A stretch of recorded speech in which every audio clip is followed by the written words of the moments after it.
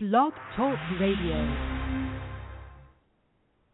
It's time for the Root and Roots Show on blogtalkradio.com. Now here's your host, Greg Rashid, bringing you the best in music, information, and history.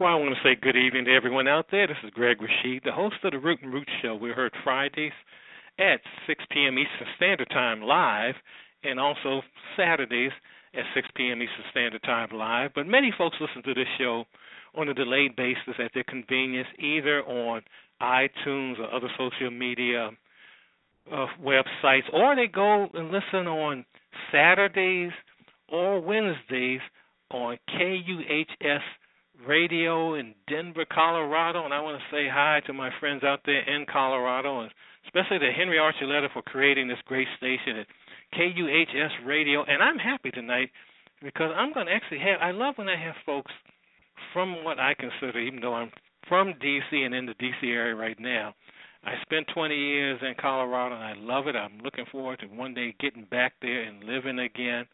And I just consider it my home, and I'm always happy to have someone to interview from, that's living in Colorado, that's there. And usually I play music at this time, but this is so important. The information in the book we're about to talk about is, I'm just going to get into the interview, and we'll play music later on. But I'm happy to have on this evening the author of the book, Just Medicine, A Cure for Racial Inequality in American Healthcare. Such a timely book to come out. And I'm talking about Dayna Bowen Matthew, lawyer, teaching in the law school, if not mistaken, at the University of Colorado. And I just want to say hi there. How you doing there, Dayna? Hi, Greg. Thank you for having me on your program tonight. I thank you, one, for writing this book. It's very important because I love to get information of just someone who's thinking outside of the box. And I like the fact that in the book you say that you're going to get criticized, that you're going to, that what you're saying in here is not what people are used to hearing. And listeners, you can join in if you're listening live at 424-675-8315, 424-675-8315. So first of all, Dayna, just tell us, what's the genus of the book? What made you decide to actually write this book, and made you, because you're a lawyer, but you're thinking about the health field. Just what inspired you to do that? Well, Greg, I have been thinking about health inequity for years and watching all the efforts that have been undertaken by policymakers and hospitals and physicians really stall. We're not getting anywhere anymore. And the fact that I'm married to a doctor, I know lots of patients who are suffering from the inequalities, just made me have to start thinking, like you said, outside of the box. We can't tolerate the inequalities any longer, and that was the genesis of my idea for the book. And you really have done a great job again. I keep saying that, but reading this, and there are a number of chapters I had to reread again to really grasp what you were talking about. The one thing that really made me sad near the beginning of the book, when you start talking about the study, and I want you to talk to my listeners about the study that W.E.B. Du Bois did, I guess in the turn of the 20th century, but it's what he's talking about is what he could have did, the same study could have been done last year. And just talk about that. Oh, Greg, that's so perceptive of you. W.E.B. Du Bois was one of the first empirical sociologists and showed us the sociological methods to really understand deep societal problems. And you're right, his study was not just about health care inequality, but about how the environment in which people live can affect their poor health. So he was particularly interested in looking at inequities in the way that blacks were housed, in the environments that they worked in the air that they breathed. And that showed the reasons, he used that to show the reasons why blacks actually were suffering shorter lifespans and sicker life outcomes. And that could be written today. You're exactly right. I mean, nothing, as you say in the book, there are some improvements in the 21st century, but still basically the basis of what he was saying still exists today, which is very, very unfortunate. And the thing, what also got me as I was reading the book is you had a different take on Obamacare that we don't hear, because what you say, and I want you to explain this about basically that what President Obama did is open it up so everyone had access to health care, but I want you to finish that statement because it's very important. That's been missing in the whole dialogue about health care. Well, I thank you for asking. Access is not enough, and that's the way I would finish that statement. So, and Obamacare has done a phenomenal job, in my opinion, of increasing access to health care. But if the health care that Black and Brown and Native and Asian populations access is unequal, then that, I argue, is a reason we have stalled and won't equalize health outcomes. So getting access is one thing, but I would go further and say the Affordable Care Act, the ACA, does do something else. It does strengthen the anti-discrimination law, which is my idea for how we need to address and fix this problem. It does strengthen the anti-discrimination law, taking Title VI a lot further and applying it specifically to health care. You have now got a strong law that says no person on the basis of color, race, or national origin should be denied the benefit of equal health care, both under Title VI and under the Affordable Care Act in a part called Section 1557, Greg. See, most lay people, most people in general, would not even look at that in the Civil Rights Act of 64. They wouldn't even notice that or get down to read that, and because, someone like you was able to do that, you're opening up a different dialogue. And I want to ask you before we go further with that, talk a little bit about the whole, it kind of opened a lot of people's eyes, this, what was this thing, this report from the Institute of Medicine, I think the Unequal Treatment Report? Yes. Brian Smedley and his committee profoundly changed the discussion about inequality in health care by documenting hundreds of reports that showed facts that cannot be assailed. Facts like blacks are 2 times more likely to die before the age of 75 from heart disease, that whites are much more likely to even get flu shots than blacks are.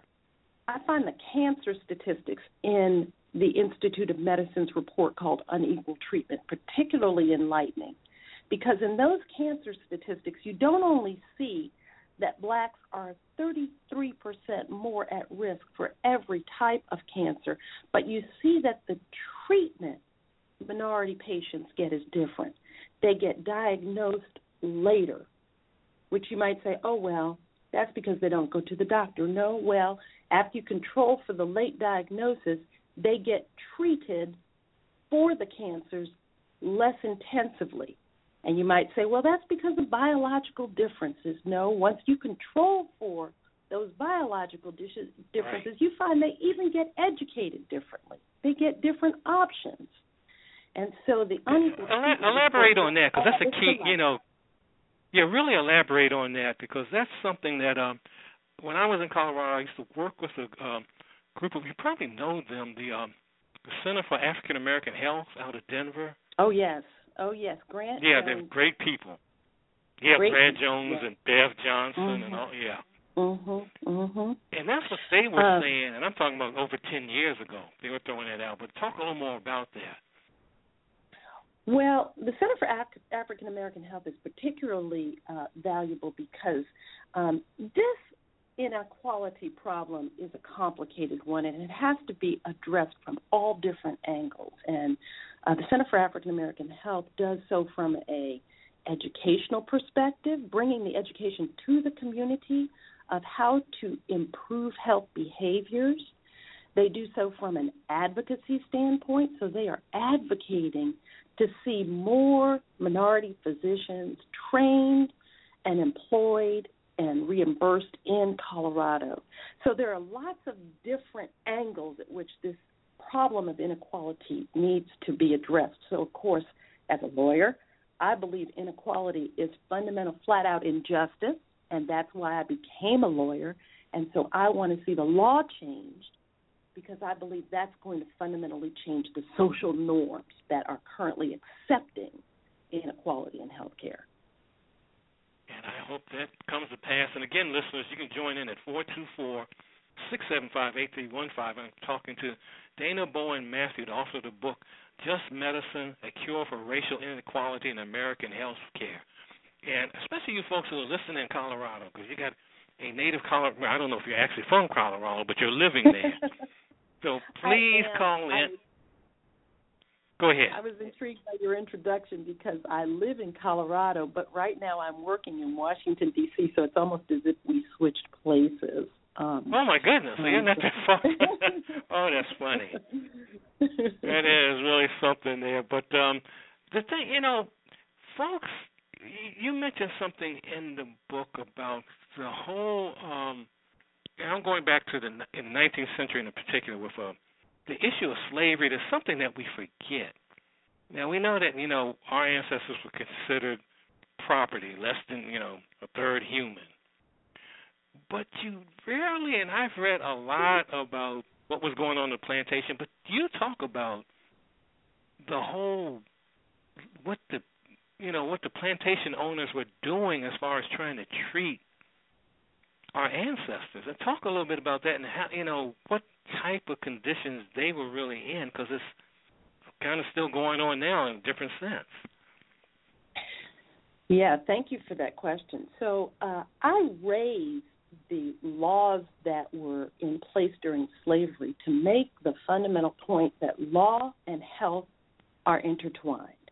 They are intertwined in that when we have laws that form a social climate that will not tolerate discrimination, we can see that health outcomes are better. We see that health is equalized among majority and minority populations. And conversely, when we have laws that are not enforcing justice and equality, then health suffers as well.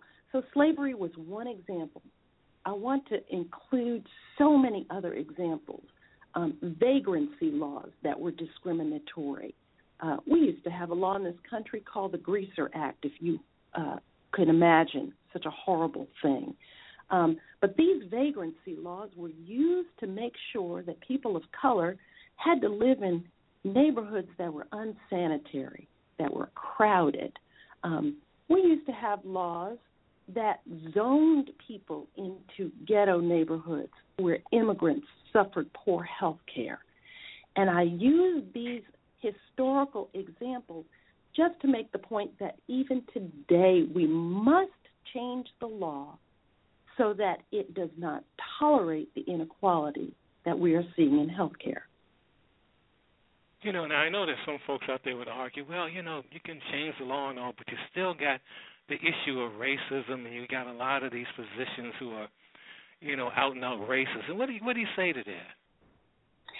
There is something called the expressive value or function of law. And by that I mean law makes a statement about the norms that will be acceptable in society in order to change the environment. So my book is about unconscious racism. It's not about the racist bigot who tells you you are the N-word or calls you the S-word, out and out hates you and intends to let you know that they hate you. That's not what's going on in medicine, I contend, most of the time. But rather what's going on is unconscious racism. People that do not intend to discriminate do so in what I contend are 6 different ways in the medical system. When they do this, they do so in an environment right now that says that's okay. Everybody has unconscious biases. Everybody has some negative thoughts. We can't control these, and right. The law allows this. I'm saying no, the law should not allow this. The law should express a new normal, and that new normal should say unconscious racism is unacceptable, and behavior will follow.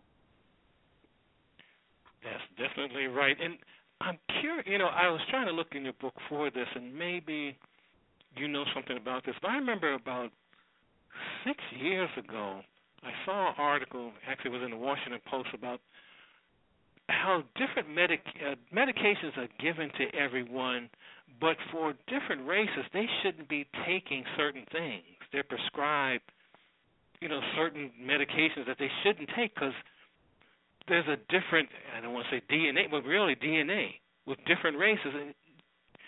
Can you elaborate on that, or? Well, that is an area that I know a lot of people are studying precision medicine and how medicine should be clinically given based on people's genetic differences and their historic proclivities. And, of course, that's an important topic that you're asking about. I don't write about that as much because I do believe the kind of inequality that I'm seeing is not clinical. It is not about genetic differences. And this is a really important point because, like I said earlier when we were talking about Grant Jones's group, the African American Health Initiative in Denver, there are a lot of things that determine whether health is going to be good or bad, how health outcomes are going to be. And some of it is clinical, Greg. Some of it has to do with genes and biology. Some of it has to do with differences in the kinds of drugs that you are describing should be given. But my concern is that a very, very significant, to a very significant degree, health is determined by whether people get an equal shot at good treatment. And we don't right now. Whether people of all races get an equal shot. Many of the people I interviewed were patients who had really moving stories, honestly, Greg, about how they suffered discrimination from people that didn't intend to be racist, but were in their clinical environment unconsciously biased. And it's that kind of treatment that I'm seeking to equalize. And also, there's another bias. I know you've heard this, and I used to hear it in the 80s and 90s when I lived in D.C. the first time, then coming back here.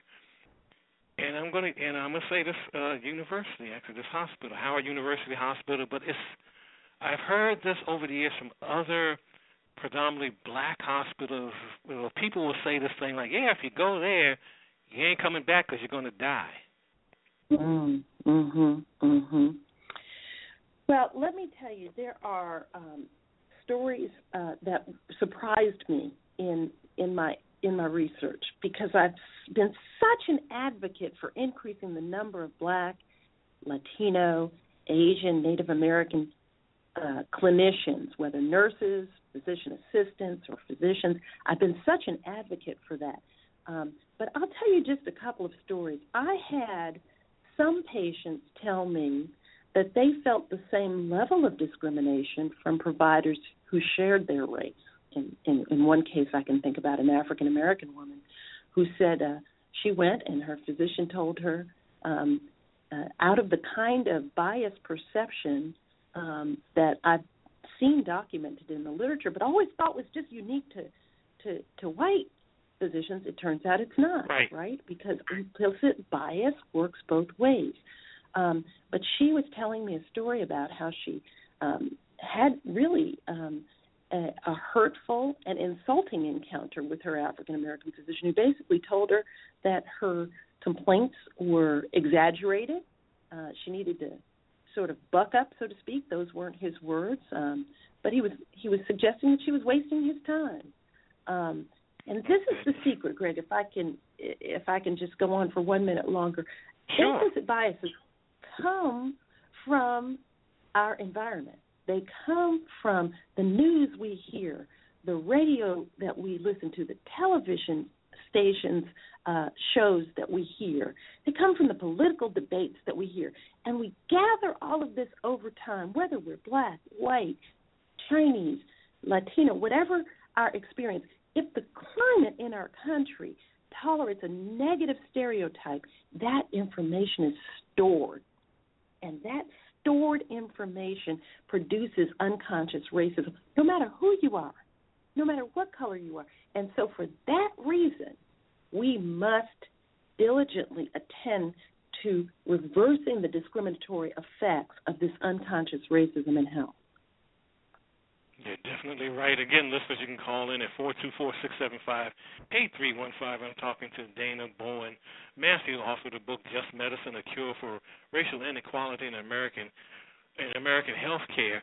Now, you've given just one example of what someone could do, but talk about other things that the average person can do to kind of get some changes going. Well, there's quite a lot that can be done. I would like to think that this book will encourage healthcare providers to begin to talk about unconscious bias.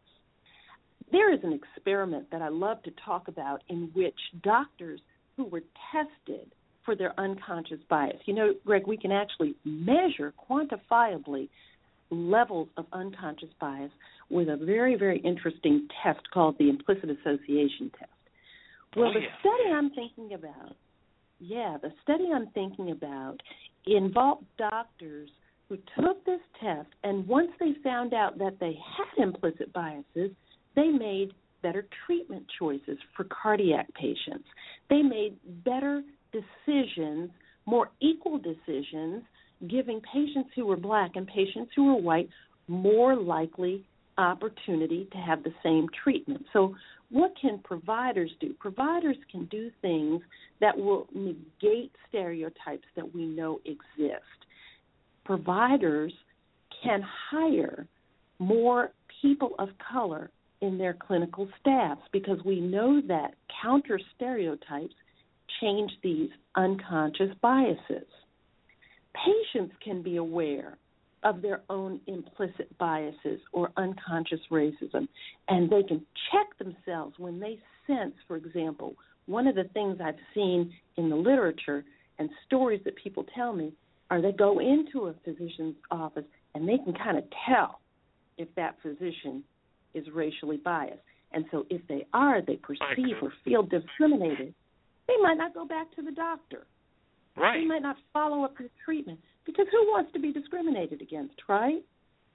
Well, as individuals, we can be aware that these discriminatory instincts are something we have to combat and overcome in order to take care of ourselves. So those are a couple of things that individuals can do. And there's so much more, and I just want to thank you for being. I could talk to you all day about this, the next hour and a half about this book and what's going on in healthcare. And I'm gonna put a plug in for just you that Black History Month is coming up. Listeners out there, I think you should get Dayna on some sort of program to talk about this. She's an excellent speaker here, and she knows her stuff.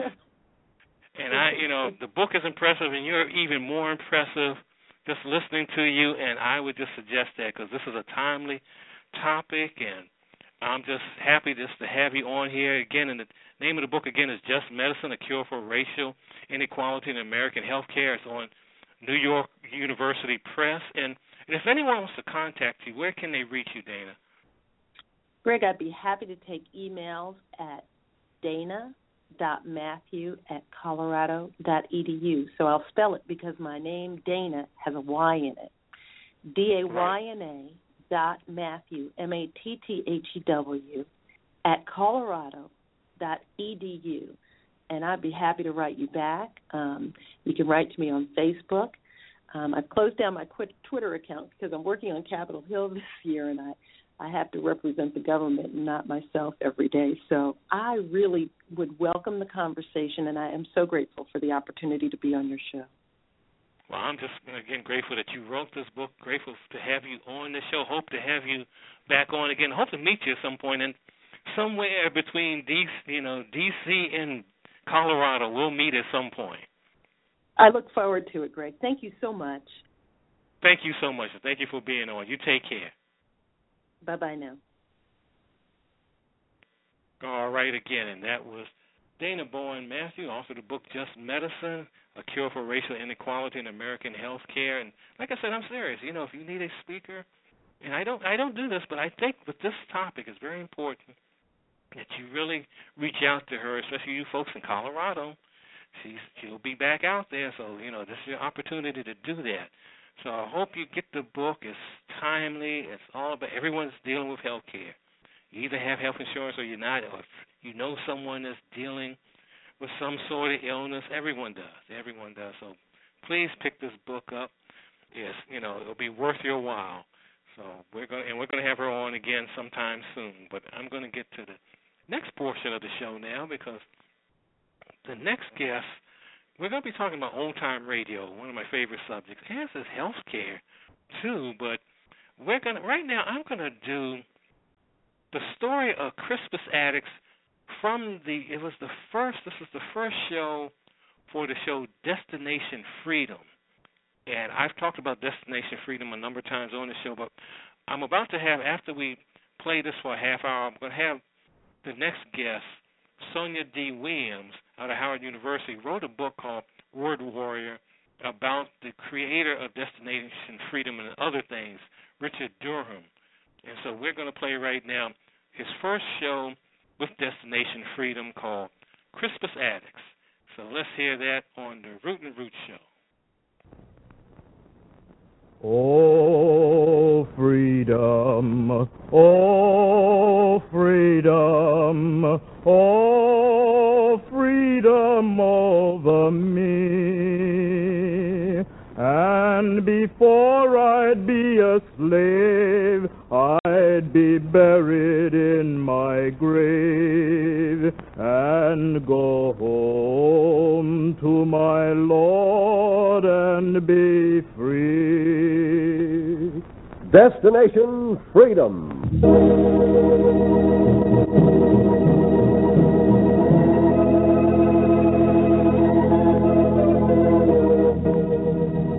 In cooperation with the Chicago Defender, WMAQ brings you Destination Freedom, a special radio series dramatizing the great democratic heritage of the Negro people, a part of the pageant of American history.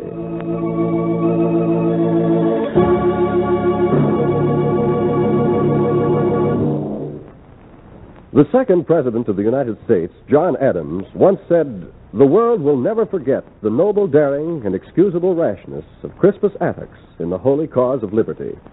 On Boston Common, there stands a monument to his deed. Today, Destination Freedom tells the story of Crispus Attucks, the first American to give his life for American independence. A story entitled The Knock-Kneed Man.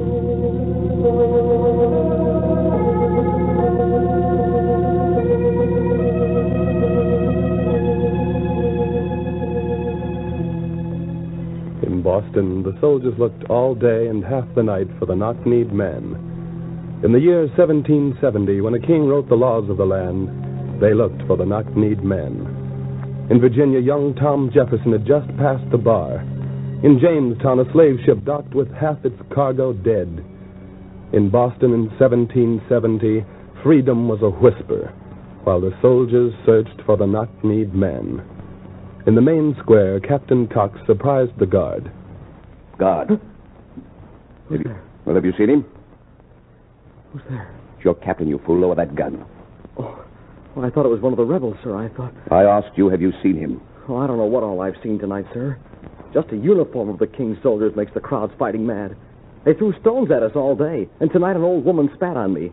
We beat them down, we knocked their heads in, but still they mill around, waiting for a sign to attack us. What's gotten into the colonists, sir? What's the... Stop blubbering and answer my questions. I said, have you seen him? Him? Oh, I don't know, sir. What do you know? Do you know your orders? Yes, sir. Capture him if possible. Kill him if necessary. Then keep your eyes peeled. He'll be here as though he has an appointment with us.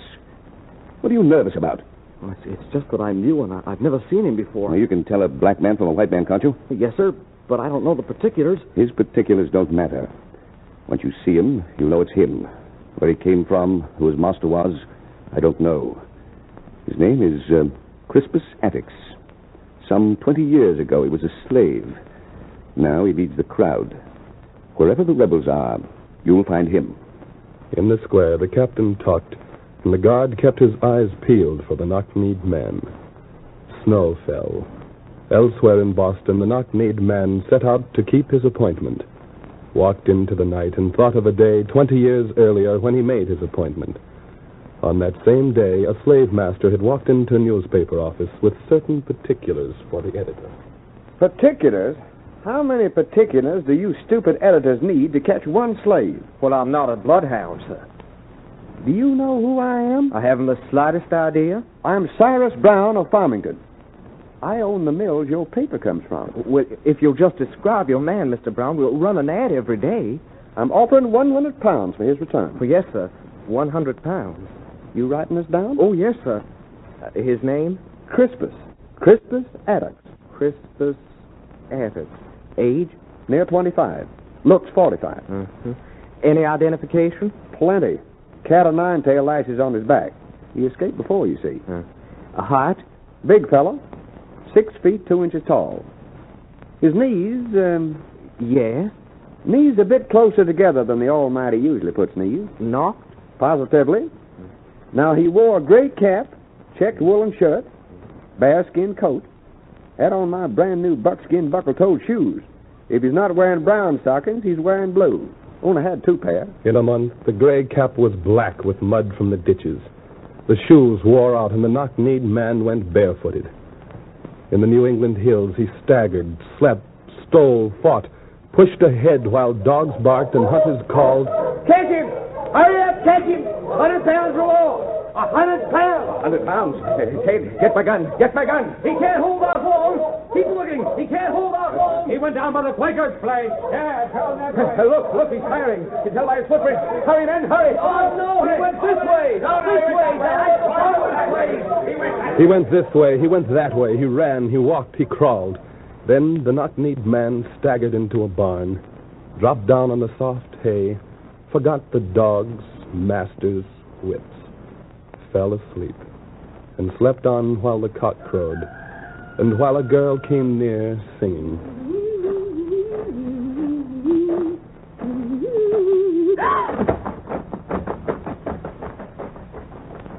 Slept while she ran off and told her father. Yes, now be calm, Abigail. Reach me my shoes. Be sure it's the runaway slave. He looks like the papers say. We should be needing the reward to pay off the king's men. Praise the Lord. What does he intend to do with him, Father? I'll just let the Lord guide me. Where's the gun? How much reward was it? £100. But we can't... We can. There are quarterman troops in every big farmhouse. That much money could pay them off. Pay taxes, too. But, Father, the church says you can't... Don't remind me of that girl. These like thy mother. Rest her soul. Well, I'm ready. Don't stand there. What would the Lord say? Would the Lord want us to be slaves to the king's troops?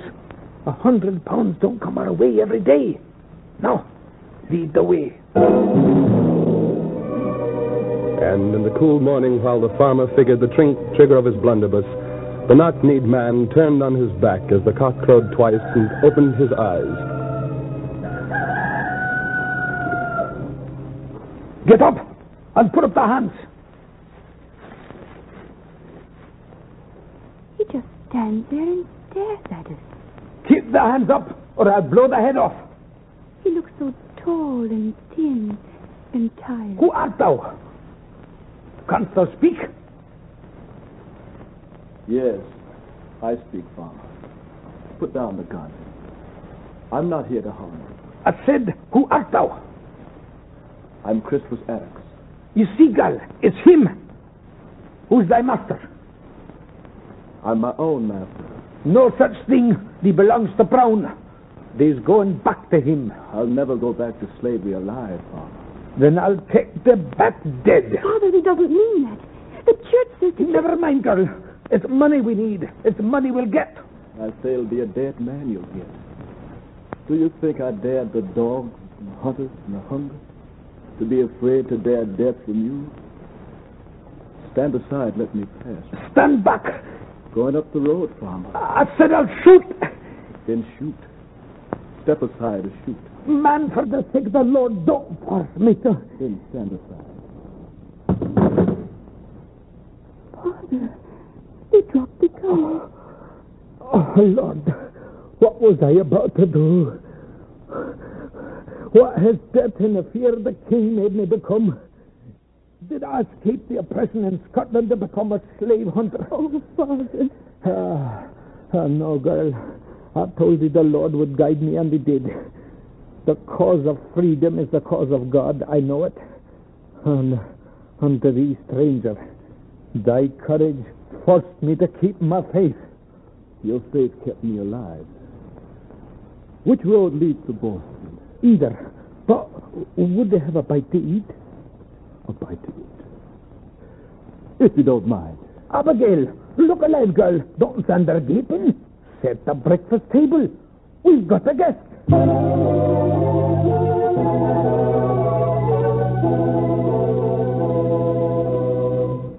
The farmer fed a guest who was hungry for more than food. In New York, the people burned the image of King George.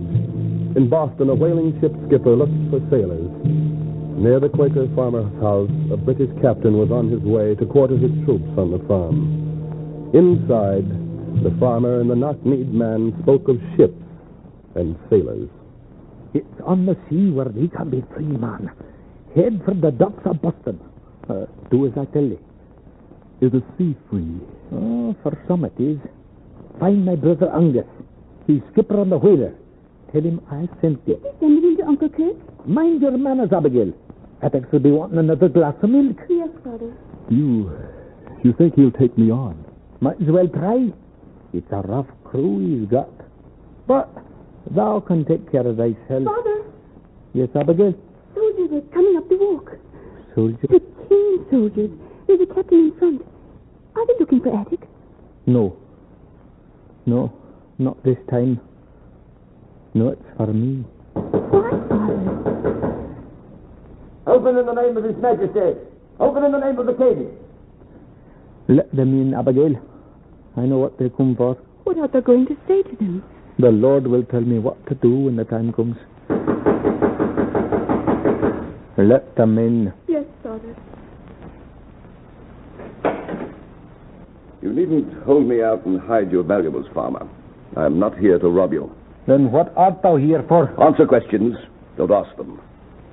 We need your farm to quarter the king's troops. Quarter the king's troops?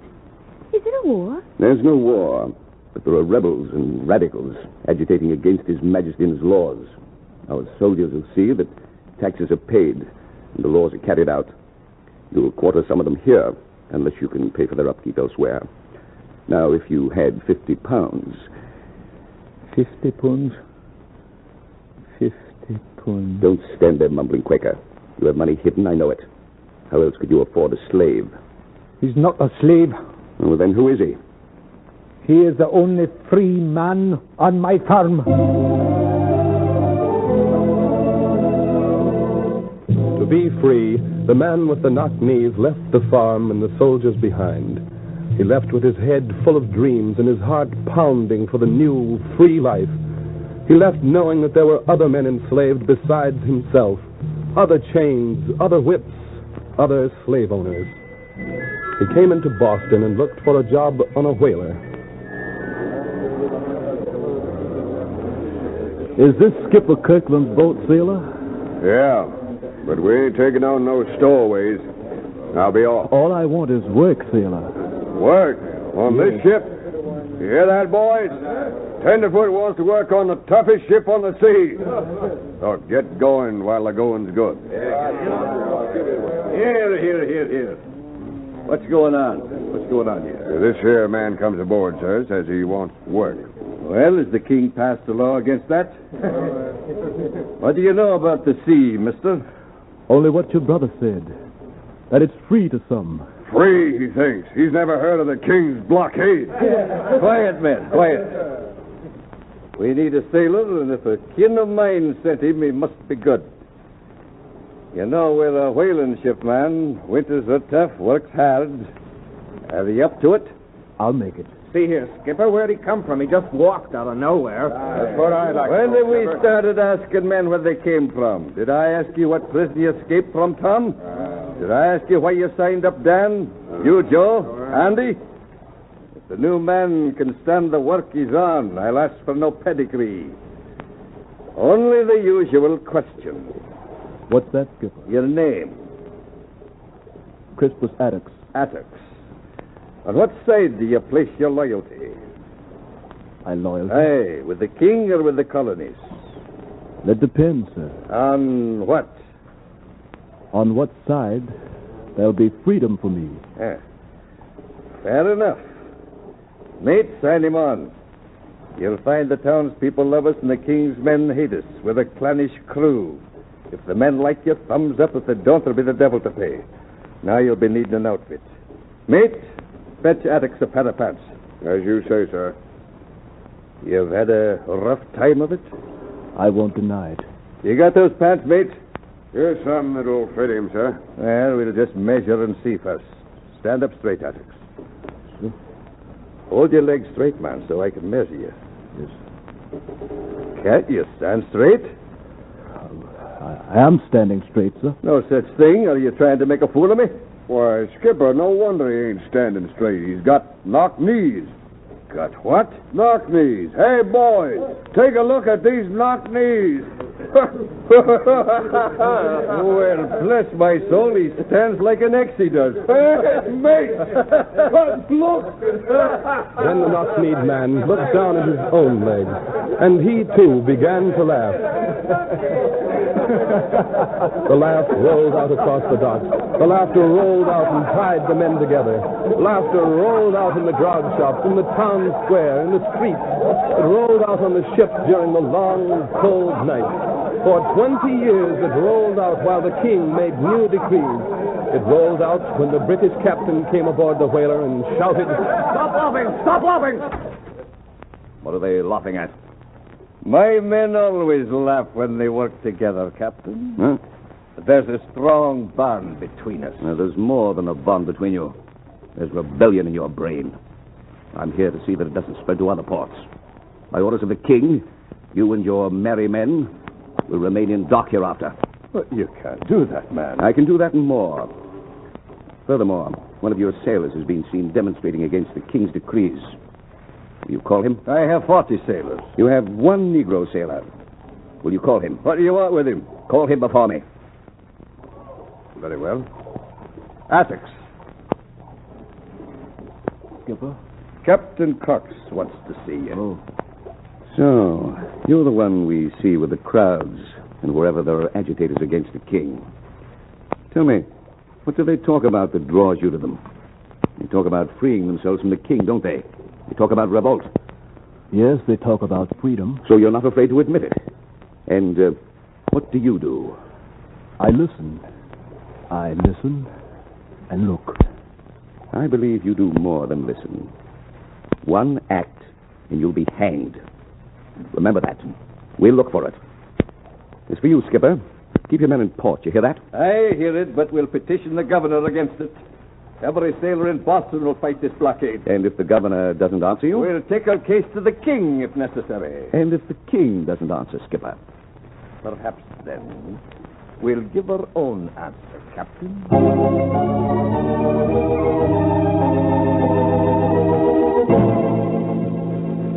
The knock-kneed man went out among the townspeople, listening, looking, searching. And the knock-kneed man heard the people saying, "I say, Americans, tell the king to take his thieving troops out of our homes. I say, tell the king to take his troops out of our homes. I say no taxation without representation. I say no laws without our consent. I say the way to deal with a tyrant is to tear him out of your system. Tear him out. I say, give me liberty or give me death. Give me liberty or give me death. I say colonists, black and white, are born free. and not slaves to a king. The knock-kneed man said nothing. The knock-kneed man explored the hearts of the colonists. In the house of the skipper, the sailors waited. Watched the troops march down the streets. Watched the troops march. Look at them come, Skipper. How many more will they send? They'll keep sending them until we stop them, till they've beaten us out of our homes. Why do you keep us waiting here? To keep you off the gallows. Because there's nothing else to do but wait till the governor answers us. And why doesn't Attucks wait with us? Attucks? Well, he's an odd one, he is. In New York last week, in Jamestown, in New Jersey. Sizing things up, he says. Like he's searching for something. Always searching. We can stop his search now, Skipper. The king's men have found us again. Well, open the door. We've done nothing wrong. Open the door, mate. Aye, sir. Well, Skipper, what are your men plotting now? What do you want with us? Why can't you let us alone? It's you who sent for me, Skipper. We sent for you? You petitioned the governor to free your ship. Oh, of course. My men are at the door. Obey my orders. Will you stand, Skipper, and receive your answer? Of course. But what is it? That's your answer. Now you know what the governor thinks of you and your petitions. Of you and your rebel sailors. Rabble like you roam around the streets yelling freedom this, freedom that. Tonight, keep your rats in their holes, or there'll be a massacre in Boston. Now, do you want to take your petition higher, to the king? No. Now, Captain, this time we'll bypass the king. The people were out in the cold Boston night. Soldiers slapped at the crowd with swords. In the night, the knock-kneed man knocked on the door of the skipper's room. Who is it? It's Attucks. Skipper, it's Attucks. Where you been, Attucks? Skipper? Wait. Give him air. Let him rest. Now, speak up, Attucks. I've been along the coast. I've been in shops and on the docks. I've been out in the square with the crowd. What are they doing? They're trying to find a way to be their own masters. With sticks and stones against rifles, it's suicide. There's no way to beat off the soldiers. I know a way. Yes, Attucks? Well, I like the look in your eyes. Sit here. Pour him a nip of rum, mate. Aye, sir. Now, Attucks, you know a way? Yes, Skipper. It's this way. In New York, I saw the townspeople plant a tree, a dead tree, a flagpole. But they called it their liberty tree. It had flags on top of it that said liberty, freedom. Yes, go on. They planted it every day. And every day the king's men would cut it down. But they kept planting it. And why plant it? Why? So the idea of liberty would grow strong among the people. Is that all you've gotten out of your trips? Out there in the streets, our people are being beaten for speaking their minds. Here you sit and talk of planting trees. You talk of trees and we got a rope around our necks. Wait, man, wait. Let Attucks finish. You expect us to go out into the square and plant a tree? Yes. But a different kind of tree. One no army can cut down. What are you talking about? I'll tell you. Once when I was a slave, I used to dream of freedom at night. But in the morning, I would wake up still a slave. Till one day, I dreamed I could give my life for freedom. And when I woke up, I was unafraid, and nothing stood in my way. Nothing could stop me from helping others win freedom. I could see that if everyone had freedom, no one would need to steal it from another man. Only then would we all be safe. That is why I say let's plant a liberty tree here in Boston. Even if it costs us our lives. And our liberty tree has got to be ourselves. We've got to drive the soldiers from the square. Oh, you're out of your head. If we attack the troops, they'll shoot us down like rats. Skipper? We can't attack alone. We won't be alone. The people in the square will follow us. It's foolish. Skipper, you say nothing. You're in command here. What about it, Skipper? I'm thinking there's sense in what Attic says. Only... What? Yes, to strike a blow at the soldiers would let the people know their own strength. Only... Yes? We're like the rats who wanted to put the bell on the cat. That bell would awaken everyone in Boston, every man in the colonies. But who'll lead? It'll be sure death. You, mate? Me? You, Joe? Skipper, I don't... Tom? Don't ask anyone, Skipper. Let's draw straws for it. It's not a job for luck or chance. The man who leads can't waver. He's got to know why he does it and that he'll die doing it. How can we be sure of him? I say let him who wants most to be free speak up and strike the first blow. Skipper, how many men will follow me?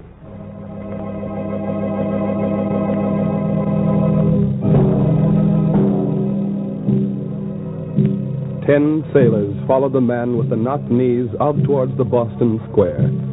200 townspeople followed the sailors while the king in London drove to a banquet. In Boston, the captain saw the crowd and the man with the knocked knees and warned the guard. Guard, he's coming. Call the platoons together. They're ready, sir. Where is he? There, leading the crowd. Coming this way. What should we do, sir? Warn them. I'll warn them first. Go back to your homes or be shot. He just keeps coming toward us, sir. He's waiting on the others. Go back or I'll order the men to fire. He still comes, sir. Look, he's taking a gun from a guard. For the last time, Attic, in the name of His Majesty, your Lord and Master, I come... I can tell you, King, we are all masters. Tell him... Fire! Tell him we are free men. He's down, Captain. He's down, but the people still pour over the square. Look, he's raising himself. Go on. You want to be free. Strike the best blow. Slid under the crowd. In his head, he heard a cock crow twice. He heard bloodhounds bark. He heard sailors laughing, and then he saw the people take the square. The man with the knocked knees had struck the first blow.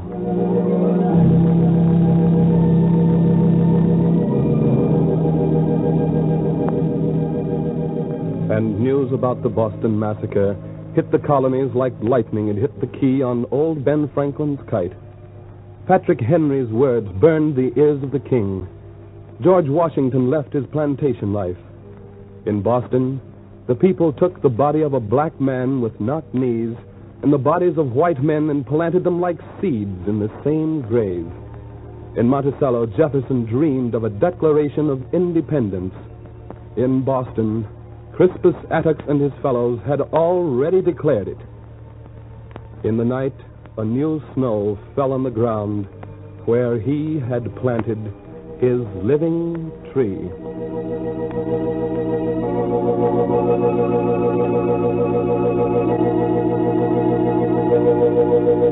Oh, freedom, oh, freedom, oh, freedom over me.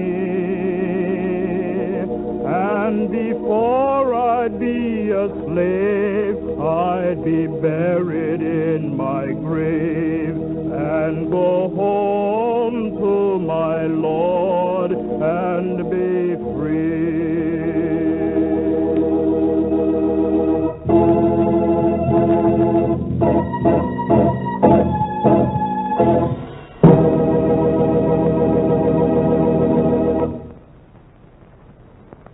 You have just heard the story of Crispus Attucks, as presented by Destination Freedom, a special radio series dramatizing the great democratic heritage of the Negro people. Destination Freedom is brought to you by WMAQ's Department of Public Affairs and Education and the Chicago Defender newspaper. Next week, we bring you the story of Harriet Tubman, one of the famed figures of the Underground Railroad. Destination Freedom is written by Richard Durham, and the production is under the direction of Homer Heck.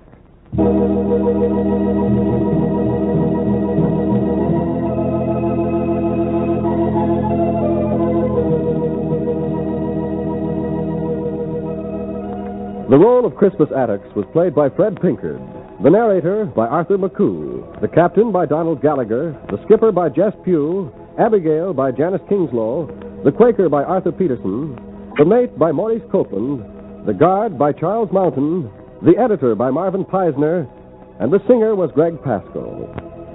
The special music was composed by Richard Shores and played by Elwyn Owen and Bobby Christian. And this is Hugh Downs inviting you to be with us again next week for the story of Harriet Tubman on Destination Freedom.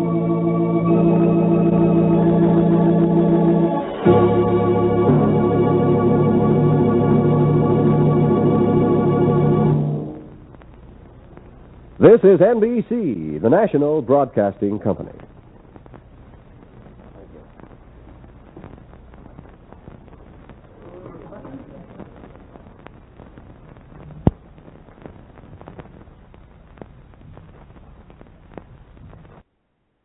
And that was Destination Freedom, the first broadcast of that show back in 1948. And that was their first broadcast, and that was Crispus Attucks. And I'm waiting for our next guest because she will talk further about that. Because that, and that's so, you listen to those, and I've played a couple of those in the past on the show, Destination Freedoms.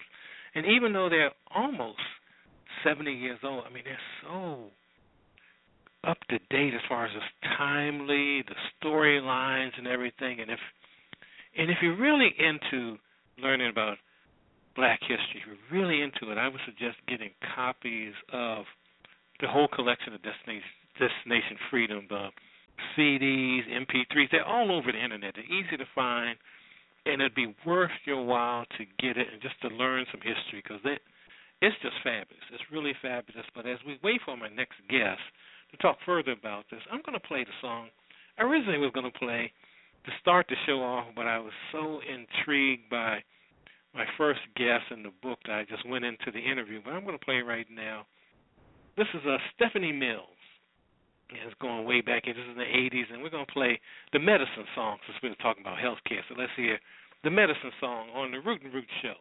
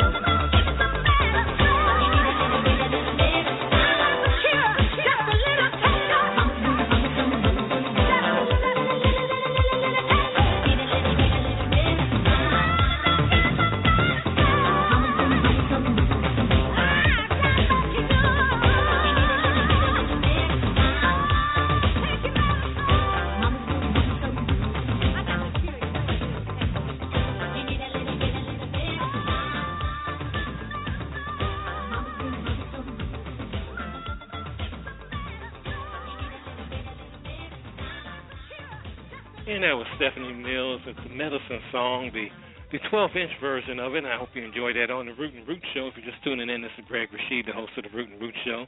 And that went out to my first guest. We were talking about her book, Just Medicine, A Cure for Racial Inequality in American Healthcare. And that was Dayna Bowen Matthew. And I'm waiting for my second guest to come on here. But we got tons of music. If our guest is a little delayed here, we got a lot of music on here, got a little bit of everything. And I want to say congratulations to Ken Griffey Jr. and also Mike Piazza for getting into the Baseball Hall of Fame. And glad to see that. And also glad to see, too, that Barry Bonds, and every time I bring up Barry Bonds' name anywhere, it brings up controversy. But the fact is he got 44% of the vote, and that's up from what he was getting initially. And I predict in 5 years that Barry Bonds, along with Roger Clemens and some of the other steroid guys, will be in the Baseball Hall of Fame. I think they'll get in there and they'll just say that whole era was the era of steroids, and that that's what was going on. There's always something going on in baseball. And those of you who think that was so horrible, just remember that at the time, initially, steroids, the type of steroids some of these guys were allegedly using, they were not banned by Major League Baseball. It's only after the congressional hearings and when folks like Manny Ramirez was being caught, after they put the new law in baseball, that's when they really, anyone that was doing it after then, that's when, I would really question those guys because they continued doing things knowing what the law was. But the era, that's from 90, they want to say from 98 to 2005, but I would say you can look at the late 60s as far as steroids kind of creeping in Major League Baseball because it was already in the NFL, but that's another story in itself. But I feel like, Barry Bonds and Clemens and, the folks that, they believe had steroids, as well as Jeff Bagwell, and eventually A-Rod, Alex Rodriguez, will be in the Baseball Hall of Fame. But we're waiting for our next guest here, and since she is not coming in yet, I'm going to have to check and see what's going on. So in the meantime, I'm going to play, this is from, let's see, what will we do? I'm going to do the Mohawks. I'm going to go back in time. I'm going to do that. No, we won't do that because that's a little long here. Let's see. I think we will play, I'm trying to see. I got so much music I got, that I can go through the library and just, I'm trying to get something real quick just in case the guests does show up immediately. So I think we will do, last thing, a DJ Saved My Life. And that's by a group, this is from the 80s, In Deep. So let's hear them on the Root and Root Show.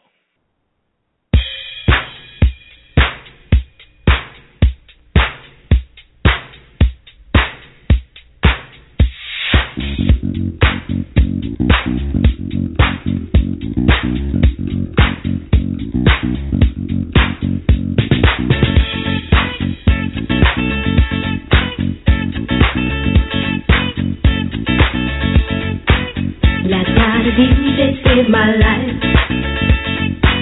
Last night a DJ saved my life, yeah. 'Cause I was sitting there bored to death, and in just one breath he said, you gotta get up, you gotta get off, you gotta get down, girl. You know you drive me crazy, baby. You've got to turn into another man. Called you on the phone, no one's home.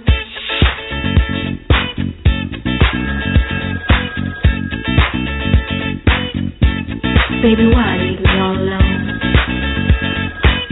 And if it wasn't for the music, I don't know what I'd do. Yeah. Last night a DJ saved my life. Last night a DJ saved my life from a broken heart. Last night a DJ saved my life. Last night a DJ saved my life with a song.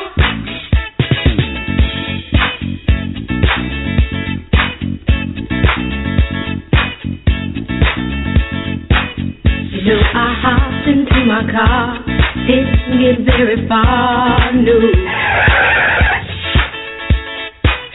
Before I had you on my mind, why be so unkind?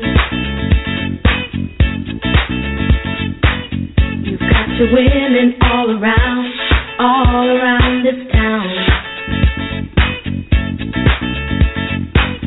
But I was trapped in love with you, and I didn't know what to do. But when I turned on my radio, I found out all I needed to know. Check it out. Last night a DJ saved my life. Last night a DJ saved my life from a broken heart.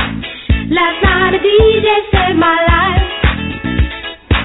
Last night a DJ saved my life with a song.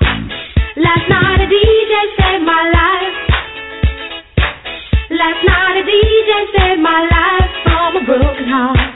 Last night a DJ saved my life. Last night a DJ saved my life with a song. Hey, listen up to your local DJ.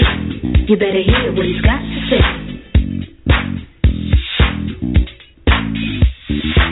There's not a problem that I can't fix, 'cause I can do it in the mix. And if your man gives you trouble just to move out on the double, and you don't let it trouble your brain, 'cause away goes trouble down the drain.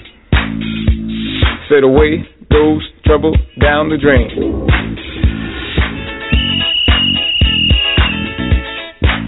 Dub time.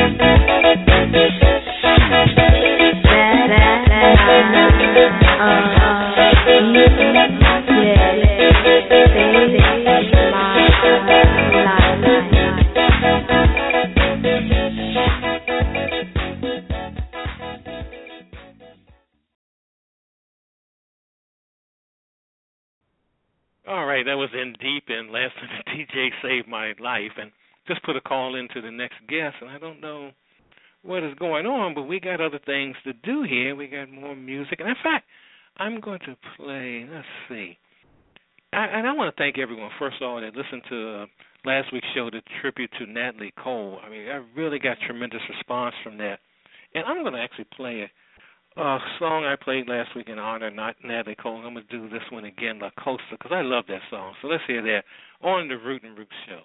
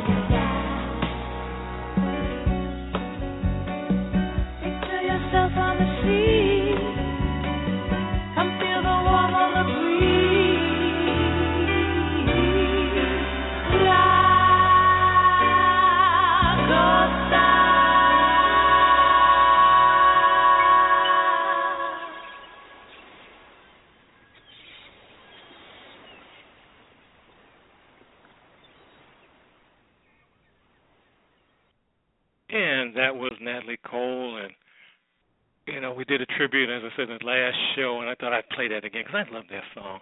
And just, you know, just one of the greatest singers ever, and just tragic. But she lived a wonderful life and just left a legacy, and she's at the Heavenly Choir now with her father, Nat King Cole. But we're going to continue with the show, and I believe my guest is on the line now. I'm going to take a chance. I hope this is my guest. Are you there, Sonja? I am here. All right. We can get this going now. I am fine, and I have on the line listeners, and you can call in, by the way, at 424-675-8315. I played earlier Destination Freedom, the first show, Crispus Attucks, and Sonja D. Williams is the author of an amazing book on a unknown, for a lot of people, probably 99.9% of folks are not aware of Richard Durham, but this book will open your eyes to him. Word Warrior, Richard Durham, Radio and Freedom. I'm just honored to have you on here, Sonja. And just first of all, I'm just so impressed about this book because it's not a long book, but there's so much detail in here.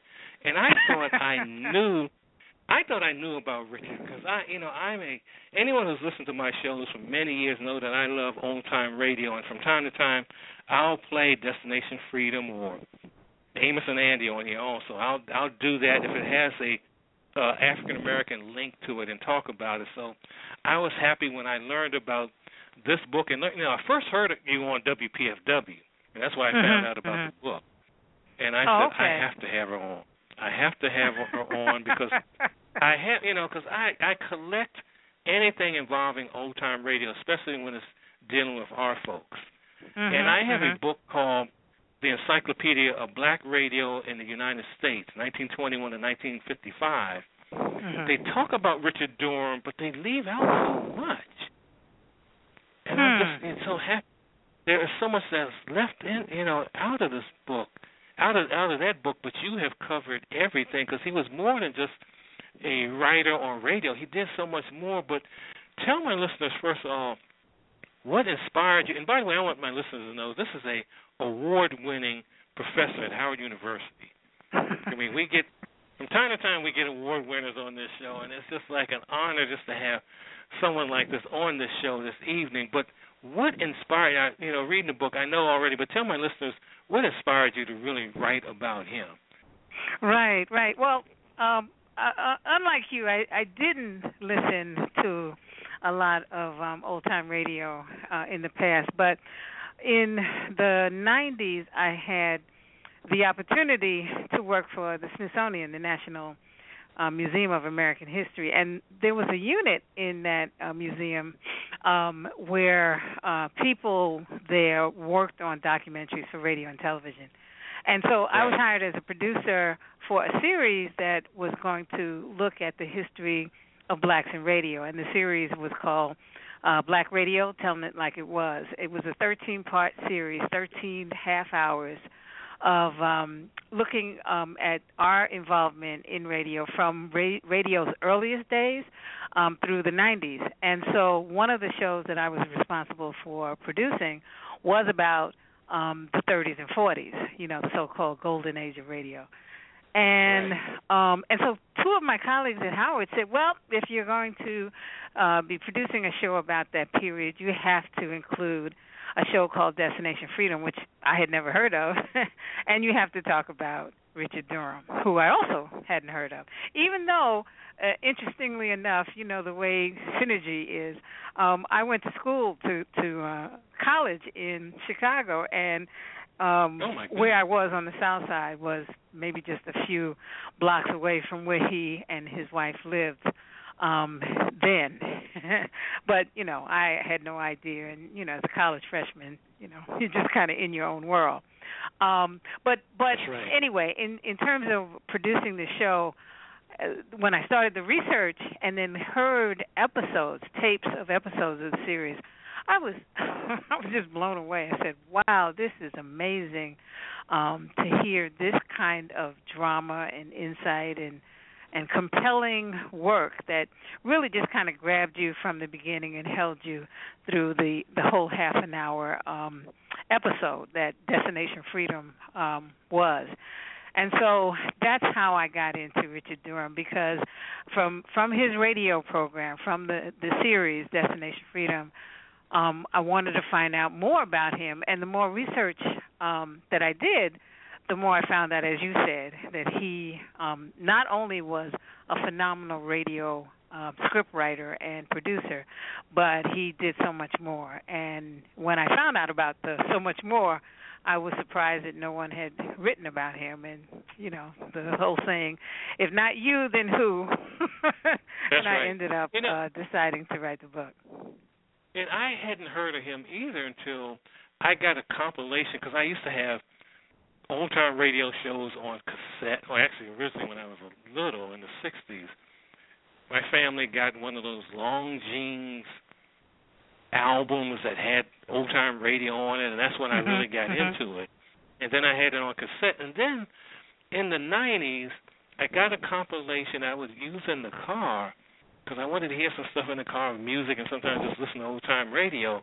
I got this compilation that had everything in it from Amos and Andy to Superman, and you just name it. But in the midst of it was Destination Freedom, and I said, I never heard of this. and they sent me the Satchel Paige one, and it just blew me away. And I started collecting them, getting them, and they're just incredible what he was doing.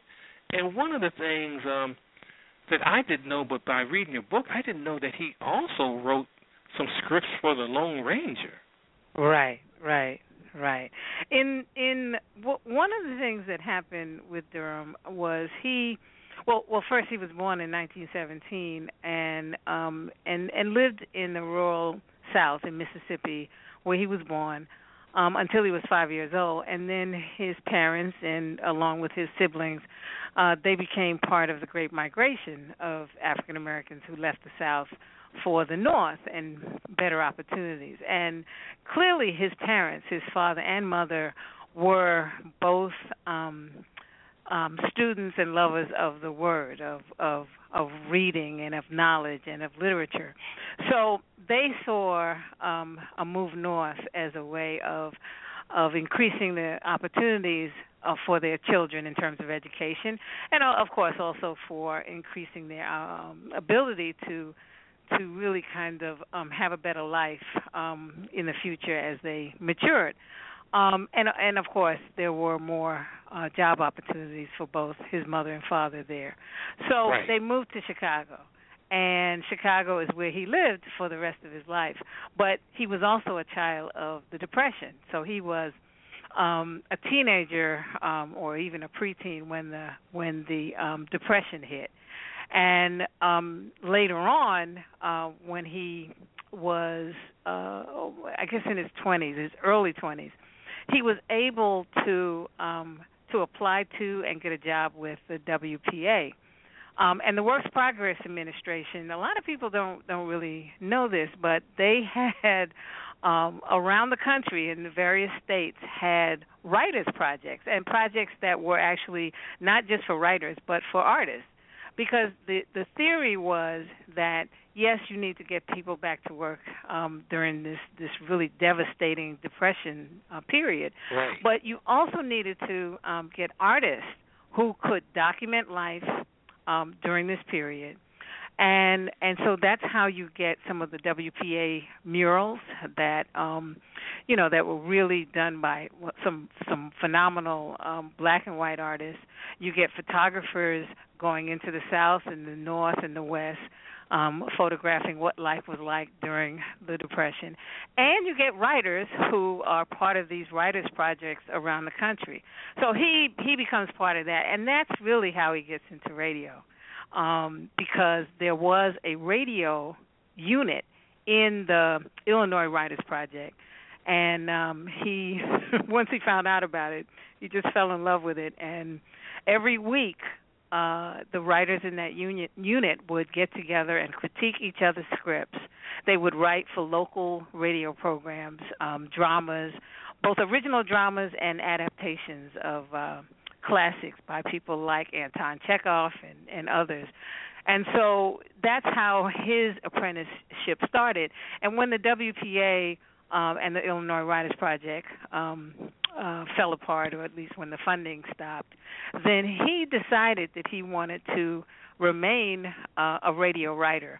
And one of the things he did was he applied to, they were looking for freelance writers to work on The Lone Ranger because it had become so popular. It was on 3 times a week, and then I think at one point it was on almost daily, 5 times a week. And so they needed writers who could help, create the scripts for this popular show. And he applied, even though people said, "Oh, you're not going to get that. You're a black man. Nobody's going to hire you for this." But his writing was so good that he was hired as one of the freelancers. And this was, for The Lone Ranger. Yeah, I mean, that's amazing. One of the most popular shows of that era. Right, right. And that wasn't the and only one, too, because he also was hired as a freelancer for another a soap opera called Ma Perkins, which was also pretty popular during the 30s and 40s.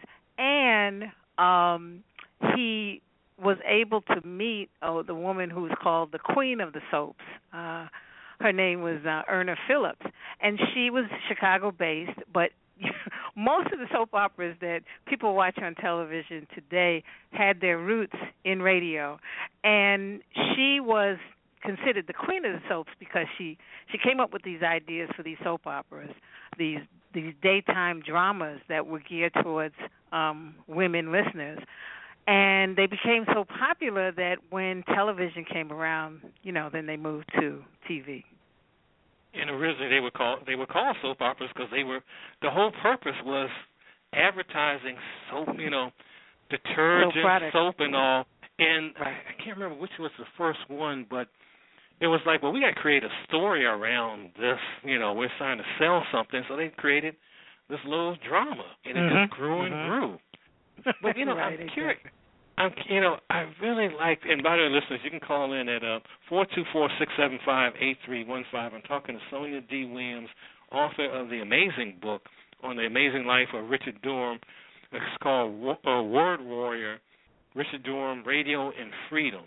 Now, I was fascinated reading about the detail of how he did some of the Destination Freedom shows and how he was up against, and first of all, I was amazed when the irony of the station that he was doing it on. So talk a little bit about that, because it was the same station of another show that came on, started in the 20s. Right. And that other show was Amos and Andy. Which, because, again, he was living in Chicago, he heard as a preteen. It started, Amos and Andy started actually in the late 1920s, 1927 actually, or 28. And then it became so popular on WMAQ, which was one of the top stations, radio stations in Chicago, that NBC decided, hey, this thing is so popular here, we should send it nationwide and distribute it through the NBC network. So in 28, 29, it became a national show, and it became a phenomenal hit. I tell my students sometimes, and it's hard for them to realize that, okay, here you have a show that is about these black characters who moved from the south to the north, to Chicago specifically, and they're these ne'er-do-well guys who kind of butcher the English language, and they're getting into all these capers and these comic situations, but they were white men portraying black men. And there are other characters. So there were, women, and they were all white vaudevillians portraying these black characters. So that was the first thing. The other thing was that it was so popular that at one point theaters, if you happen to go to the theater during the time when Amos and Andy was broadcast, they would stop the show and play. That's right. play the they radio series. Oh yeah. They said you could walk down it was the just street. Amazing. I think it was Monday nights. You could walk down the street and you would hear it coming from every home, both black and white. I have to say this before we talk more about your book, is that I've been trying to get the author of a book about Amos and Andy on my show for the past 3 years now, and I think she's afraid that I'm going to attack her because she's white and she thinks, but no, Amos and Andy, and I always tell this to my listeners when I do old-time radio shows and I talk about Amos and Andy, is that without Amos and Andy, there would be no situation comedies as you know them now. They started the formula. They started that whole formula. I'll just leave it at that. But getting back to Richard Durham,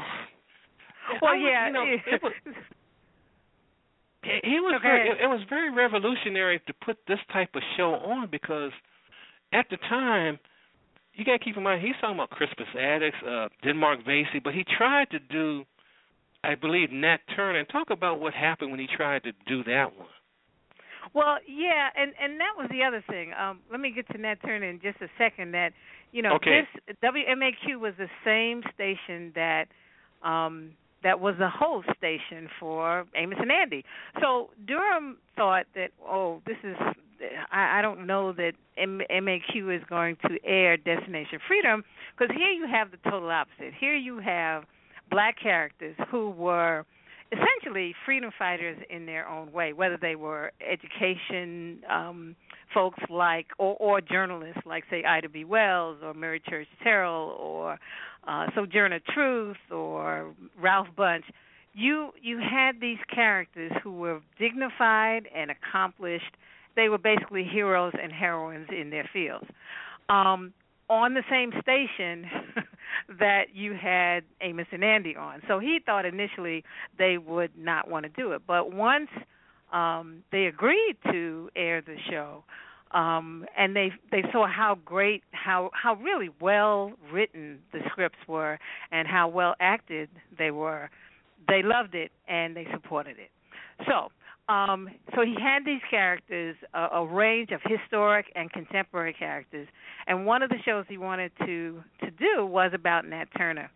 But NBC officials said no, Nat Turner is that's a little bit too controversial and too radical, given the fact that he led this slave revolt in which several white slave owners were killed, and their families for that matter.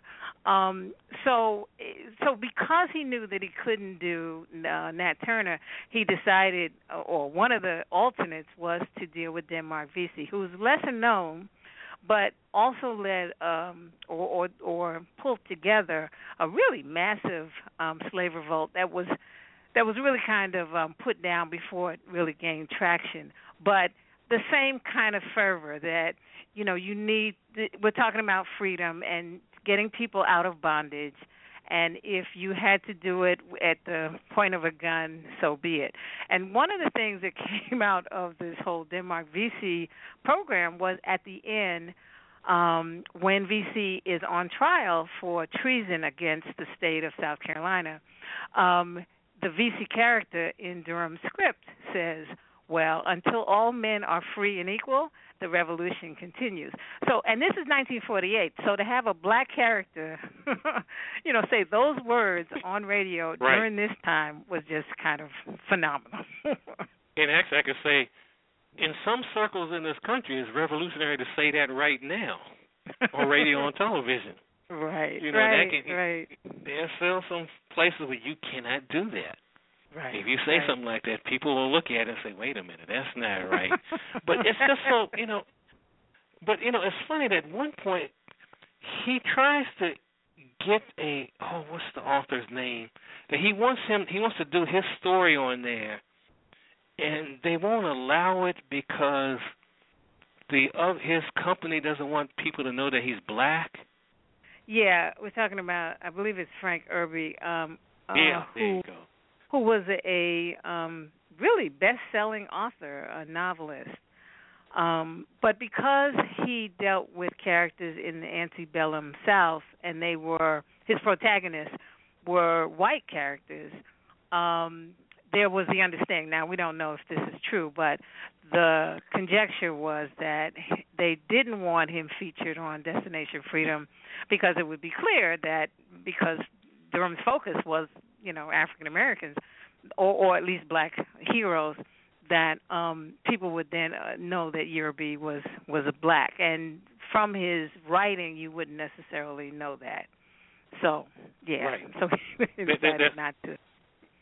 That's really, and it's something I think you say in the book too that Oscar Brown Jr. says at one point, well, it doesn't matter, it's radio.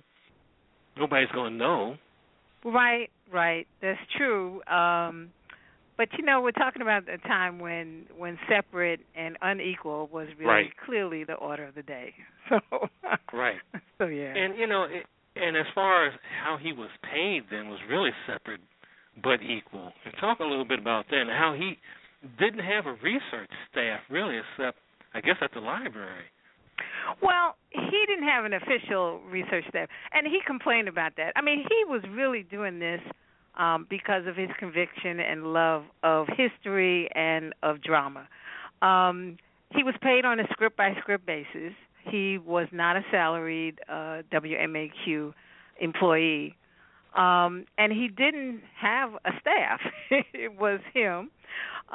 His wife, Clarice, also helped in the typing of the scripts and helping him get it together. But in terms of research, he went to the Chicago Public Library branch that was in his neighborhood, and that was the Cleveland Hall Branch Library, which was I guess the first and probably for a long time the only black Chicago Public Library branch on the South Side. So there he had been going there since I guess he was a teenager, and he knew Vivian G. Harsh, who was the head librarian. And so she and her staff would help him he would come in with his list of the characters he wanted to portray or wanted to work on. And then they would say, okay, well, let's see what we have in our files. And Vivian G. Harsh, to her credit, from the time she started at the Hall Branch Library in 1932, she developed what was then called the Negro Collection of books and documents documenting Negro life. And that is now the Vivian G. Harsh Research Collection in the Chicago Public Library, and it's the largest collection of black documents in the Midwest. But that's how he was able to get the information he needed to base his dramas on. As we talk, and I would encourage you, really, listeners, to read this book because I know there's some younger listeners out there, some older ones too, who are like saying, this doesn't seem too revolutionary, but it is. We got to look at the time. Like Sonja said, this is very revolutionary. This is very progressive and dangerous too for what he was doing at that time. And you got to consider at the time on radio, as far as black shows, you had, again, as Sonja said, Amos and Andy. Then you had what's his name, Ernie Green on Duffy's Tavern, and then Rochester, Eddie Anderson on Jack Benny, and then the Beulah Show, and you don't have, and they're all comedies. They're all comedies, and all the black characters, for the most part, are subservient types. They're butlers, they're maids, and there's nothing wrong with being a butler or maid. It's really fine, except that if that's all you are, if that's the only image you see of black people, then there's something wrong with that. Because yes, maids and butlers and were really some of the backbone of the black community in terms of the work. But you also had politicians, you had teachers, you had doctors, you had lawyers, you had athletes who were at the top of their game. And that was his point, that you can present black life, in his case, some of the best representatives of black life, whether they were in the United States or abroad, and inspire folks because these people represented what is possible when you're dealing with freedom, justice, and equality. And if you are fighting against that by whatever it is that you're doing, then it's powerful because these people are using their talent and knowledge and skill to advance positive social change. That's right. Now, the first time I actually heard of Richard Durham was when I read the book The Greatest. Mm-hmm. He wrote about Muhammad Ali's autobiography. Tell my listeners how he ended up writing for the Nation of Islam. How 1 minute he's with NBC and now he's with the Nation of Islam. Well, there were years in between this. Right. So he didn't go from radio to before you bring that up, I want you to talk about the first his television effort, because that's very important. Okay, all right. Well, he from his experience writing for radio, and as you know, by the late 40s, this new thing called television was becoming popular, and it was going to be, starting to become clear that this could be, you never know, but it could be even more popular or as popular, if not more popular than radio, because radio was really kind of the main entertainment point in the home. So television comes in, and he's like, hey, this is another opportunity for me to work in media and to get into something that now I can deal with visuals and sound.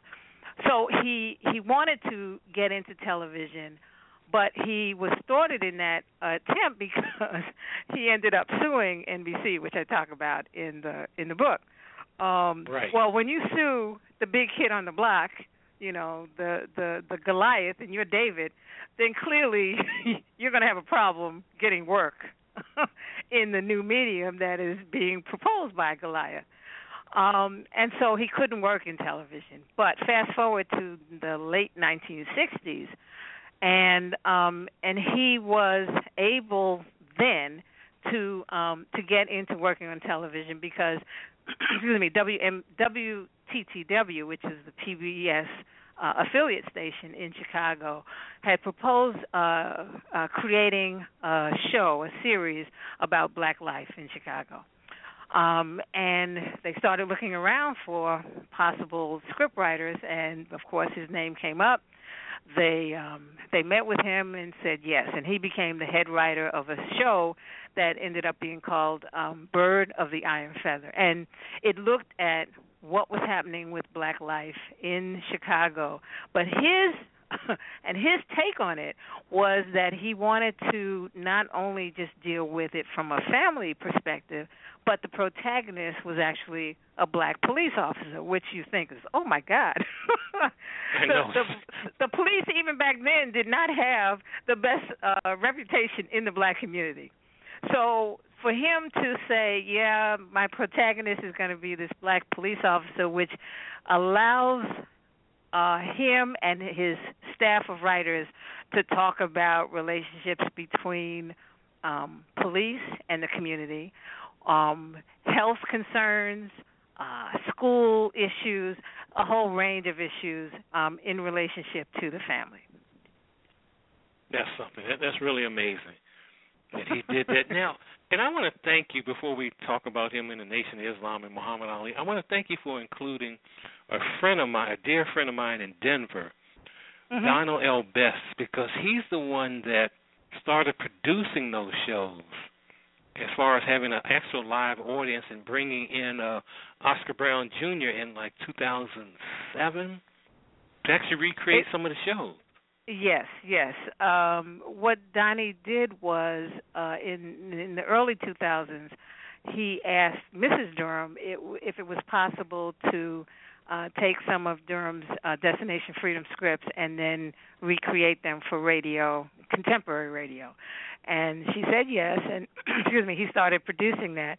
And so for one of the shows, it was actually a show about Gwendolyn Brooks, the wonderful poet and writer, the first Pulitzer Prize winner in poetry as an African American. And so what he did was he brought back Oscar Brown Jr., Studs Terkel, and Fred Pinkett. All of those men were originally in the 1948 series, and they went to Denver. They recreated their roles, and it was really phenomenal. It was amazing. It was really something, and that and because Donnie, we were real good friends. We worked at the same station there, KGNU, and also in KUVO. So and I'm hoping he's listening to this because I told him that you would be on here tonight. So that's really great. But we got a few minutes. Oh yeah, we got a few minutes. But I want you to go fast forward. We're gonna go back and kind of fast forward with the whole Muhammad Ali, Nation of Islam, how he got involved in that. Right. Well, what happened was in the early 60s, Malcolm X had started, he's credited with starting a paper called Mr. Muhammad Speaks in New York, in Harlem. But it quickly, the operation of that newspaper moved back to Chicago, which is where the Nation of Islam and Elijah Muhammad were based. Excuse me, and the paper became known as Muhammad Speaks.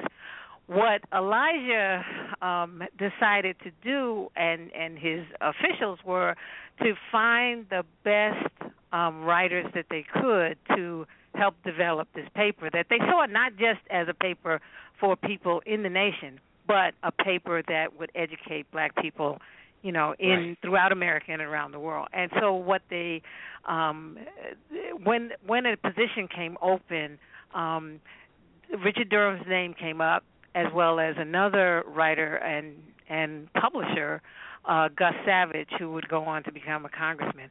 And so they both met with the Honorable Elijah Muhammad, and Durham decided that he was going to go ahead and take the job as editor of Muhammad Speaks. He did not convert to Islam. He was not a member of the Nation of Islam, but because he was such a phenomenal writer and a skilled journalist, he had kind of honed his journalism skills in the 40s, working for the Chicago Defender, that he became the editor, and he remained the editor for almost all of the 60s. Well, as a result of working for Muhammad Speaks, he became friends with Muhammad Ali. And when Ali was essentially booted out of boxing because he refused to be inducted into the Army and refused to fight in Vietnam,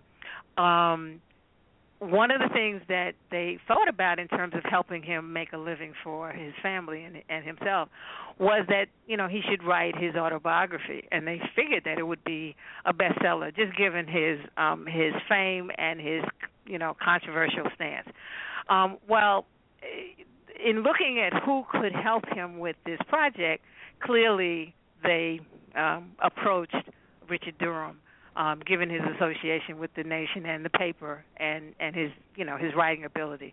And Durham said yes. So for the this was in 1970. So from 1970 until the book came out in 1975, Richard Durham essentially followed Ali everywhere and recorded him in conversation with his family members, with friends, with fellow boxers, with a range of people, and that's how the greatest came out. But the really interesting thing too was that both Ali and Durham had to work with the editor for the publisher that they had, and that was Random House.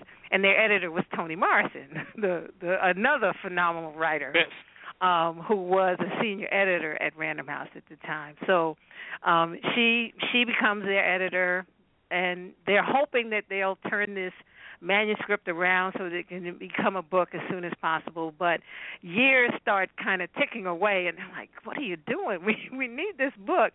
But I think what happened in terms of once Ali could fight again, the thought from Durham's perspective was that maybe the book needed to end when Ali regained his championship, belt. And that happened, of course, in 1974 in Zaire.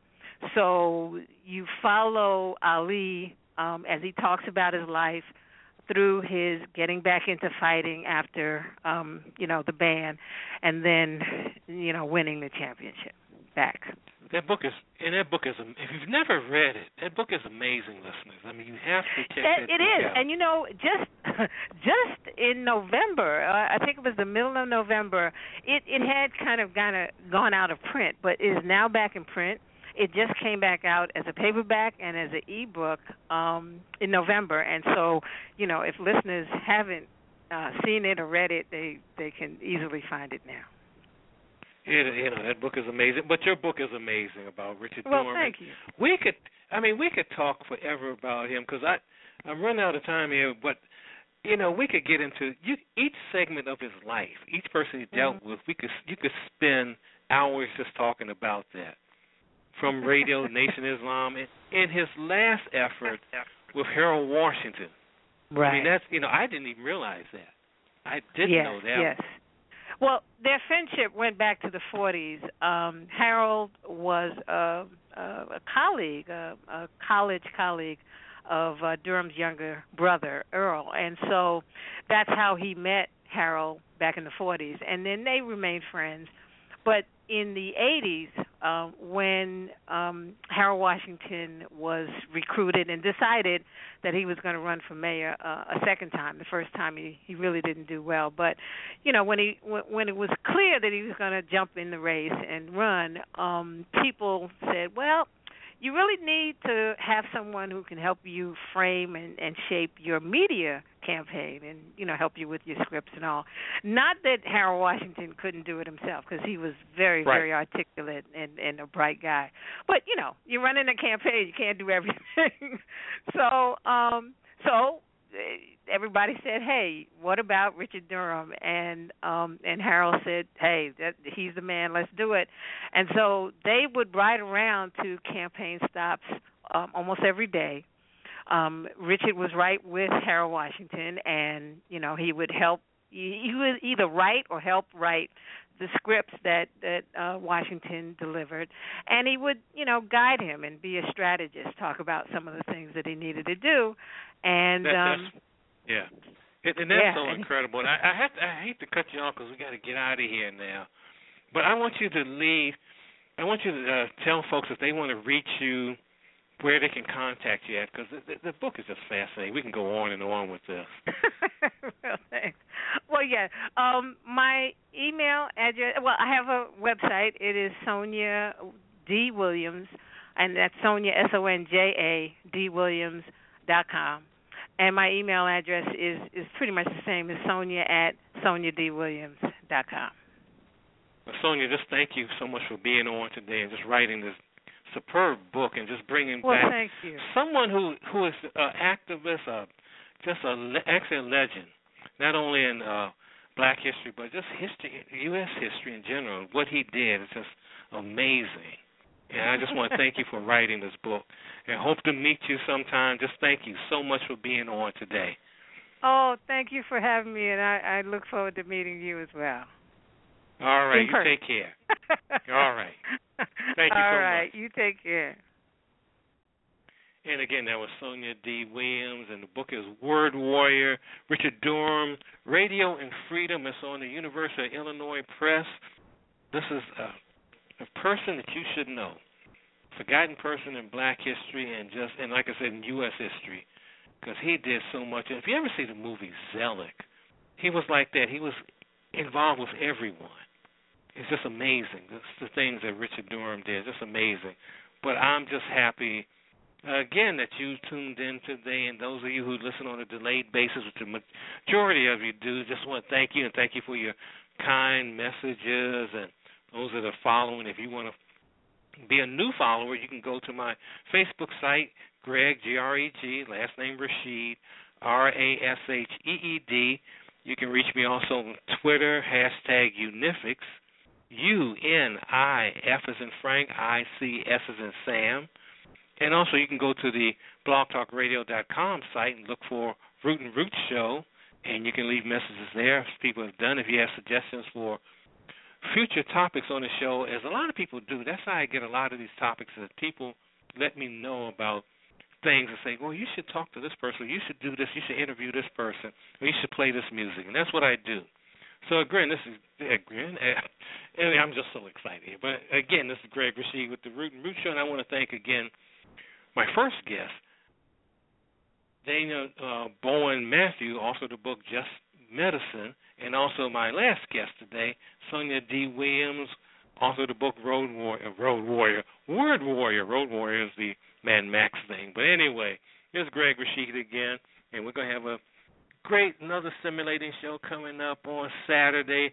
But just tune in, and we're going to be talking about African Americans and the environment, and we've done that on here before, but it's all about the issue of cleanliness. And you have to tune in just to learn more about that. And also I'm going to do a tribute to one of the founding members of the group The Whispers. He passed earlier in the week, and so we're going to do a musical tribute to one of the folks on Whispers, Nicholas. So tune into that show. But again, this is Greg Rashid with the Root and Root Show. Go in love and go in peace, and we'll see you next time. And be kind to someone, give someone a hug, help someone along the way, because you don't know when you're going to need that help. So we'll see you next time on the Root and Root Show. Take care, everyone.